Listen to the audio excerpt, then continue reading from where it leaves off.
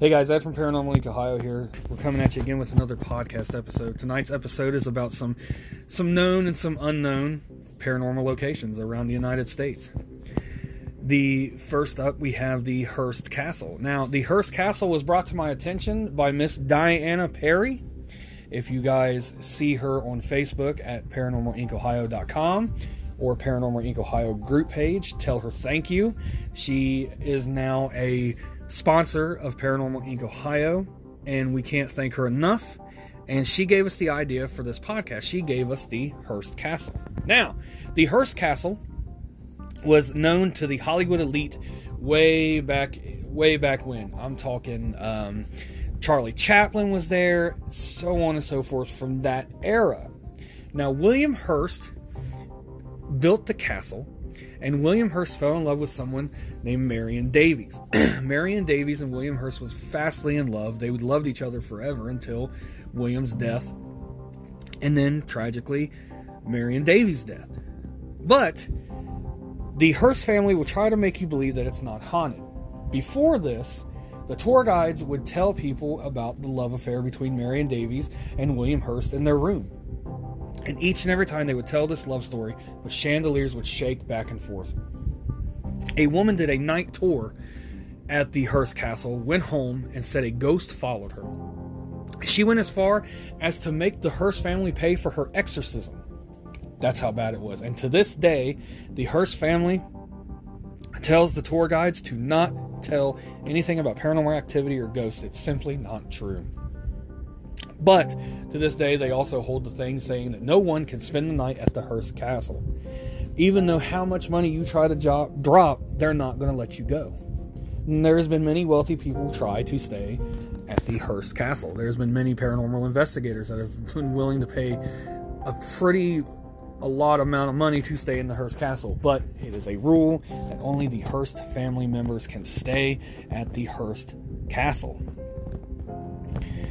So, up next on our journey of the paranormal is the White House. That's right, the White House. One of the most famous places in the entire country is also haunted. The sightings are numerous and have been experienced by everyone from Winston Churchill, who reportedly stumbled into the ghost of Abraham Lincoln, and Ronald Reagan, who says there is a demon cat that stays in the basement. And it says once the demon cat is seen, every time the demon cat is seen, a national disaster happens. Next is the Biltmore Estate in North Carolina. Built in the 1800s by George Washington Vanderbilt II, the grand home didn't see its first paranormal activity until after Vanderbilt's passing, when his heirs decided to open the home to the public. The voice of Vanderbilt's wife and Vanderbilt is just one spooky encounter that many visitors report. The hidden doors and passageways are also something that adds to the effect that this place is haunted. I mean, think about it. If you have hidden doorways, hidden passages, what are you trying to hide in this place over the years? I mean, I guarantee something had happened in there and caused some paranormal activity in this place. Next is the Pittock Mansion in Portland, Oregon. At the cusp of Portland's industrialization pioneers, Henry and Georgina Pittock built their dream home, and some would argue never left. The historic site functions as a museum today, but instances of a moving portrait and wafts of roses, which happen to be Georgina's favorite flowers, have all been reported. Next up is the St. Augustine Lighthouse in St. Augustine, Florida. There's no shortage of eerie instances running amok at the St. Augustine Lighthouse, so much so that the ghost hunters even paid a spot to visit. Past lighthouse keepers, as well as two sisters who died on the premises, still apparently roam the structure. Staff members have also allegedly reported finding doors mysteriously unlocked after returning in the morning. They lock the doors when they leave at night, and they come back and everything's unlocked, and only they have the keys. The two sisters tragically died at the lighthouse, and other former lighthouse keepers died who also roam the property. Next up is the Trans-Allegheny Lunatic Asylum in Weston, West Virginia. I have been to this place twice, and it has not let me down. I get great evidence there, and I just get the crap scared out of me every single time I go there. But also appearing on Ghost Hunters and Ghost Adventures, this asylum opened its doors to the mentally ill patients in the mid-1800s. And back then, they treated these people not like people. They saw these people as nobodies and just nuisances, and they had to get rid of them. And they did horrible experiments over the years to these people, and they treated them like crap. They didn't help them. They just tortured them. And officially it shut down in 1994 because of all this. But that has not stopped the apparitions and sounds, presumably from the people who had died there. Oh, excuse me. And it continues to go on. And I'm telling you, it scares the crap out of me each and every time I go there. That's why I continue to go. The Trans-Allegheny Lunatic Asylum is a hot spot for the paranormal. And now they are doing renovations to the other wing of the asylum.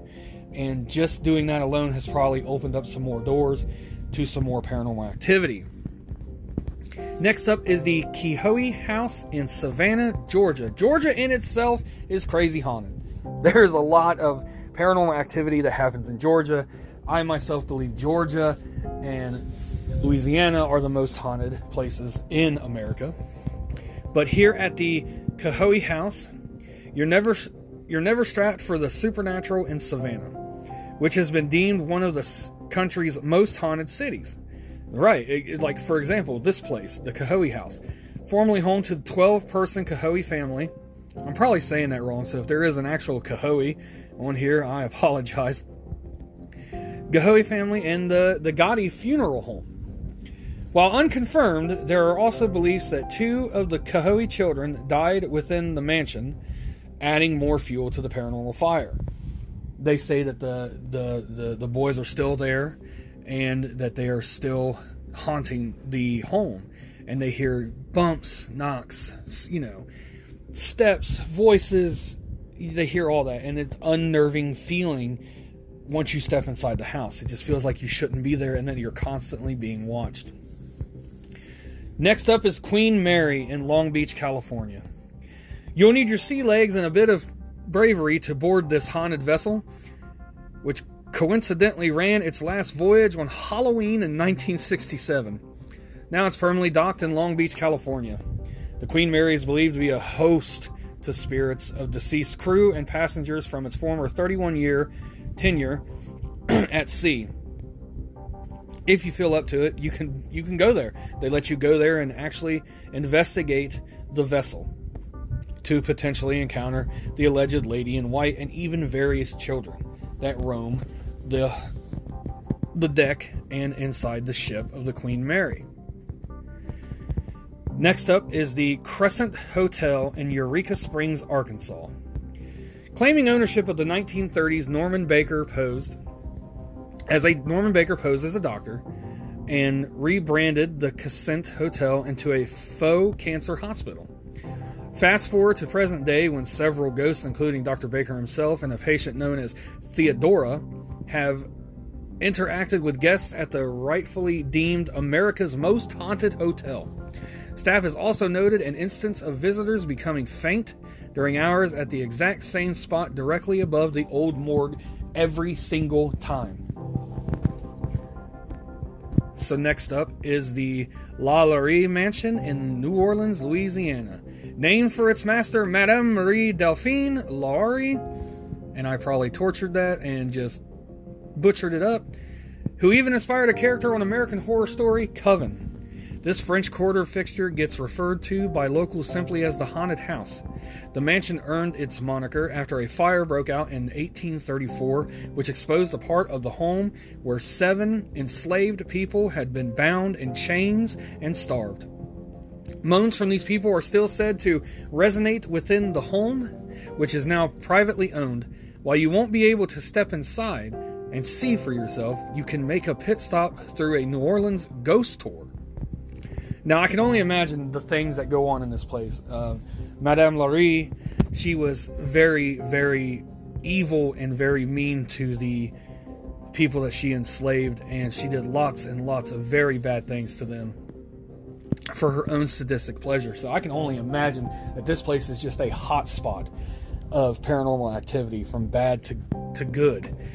Probably mostly bad, because it's just the things that she did was just, it was just, you look it up and just see what she did.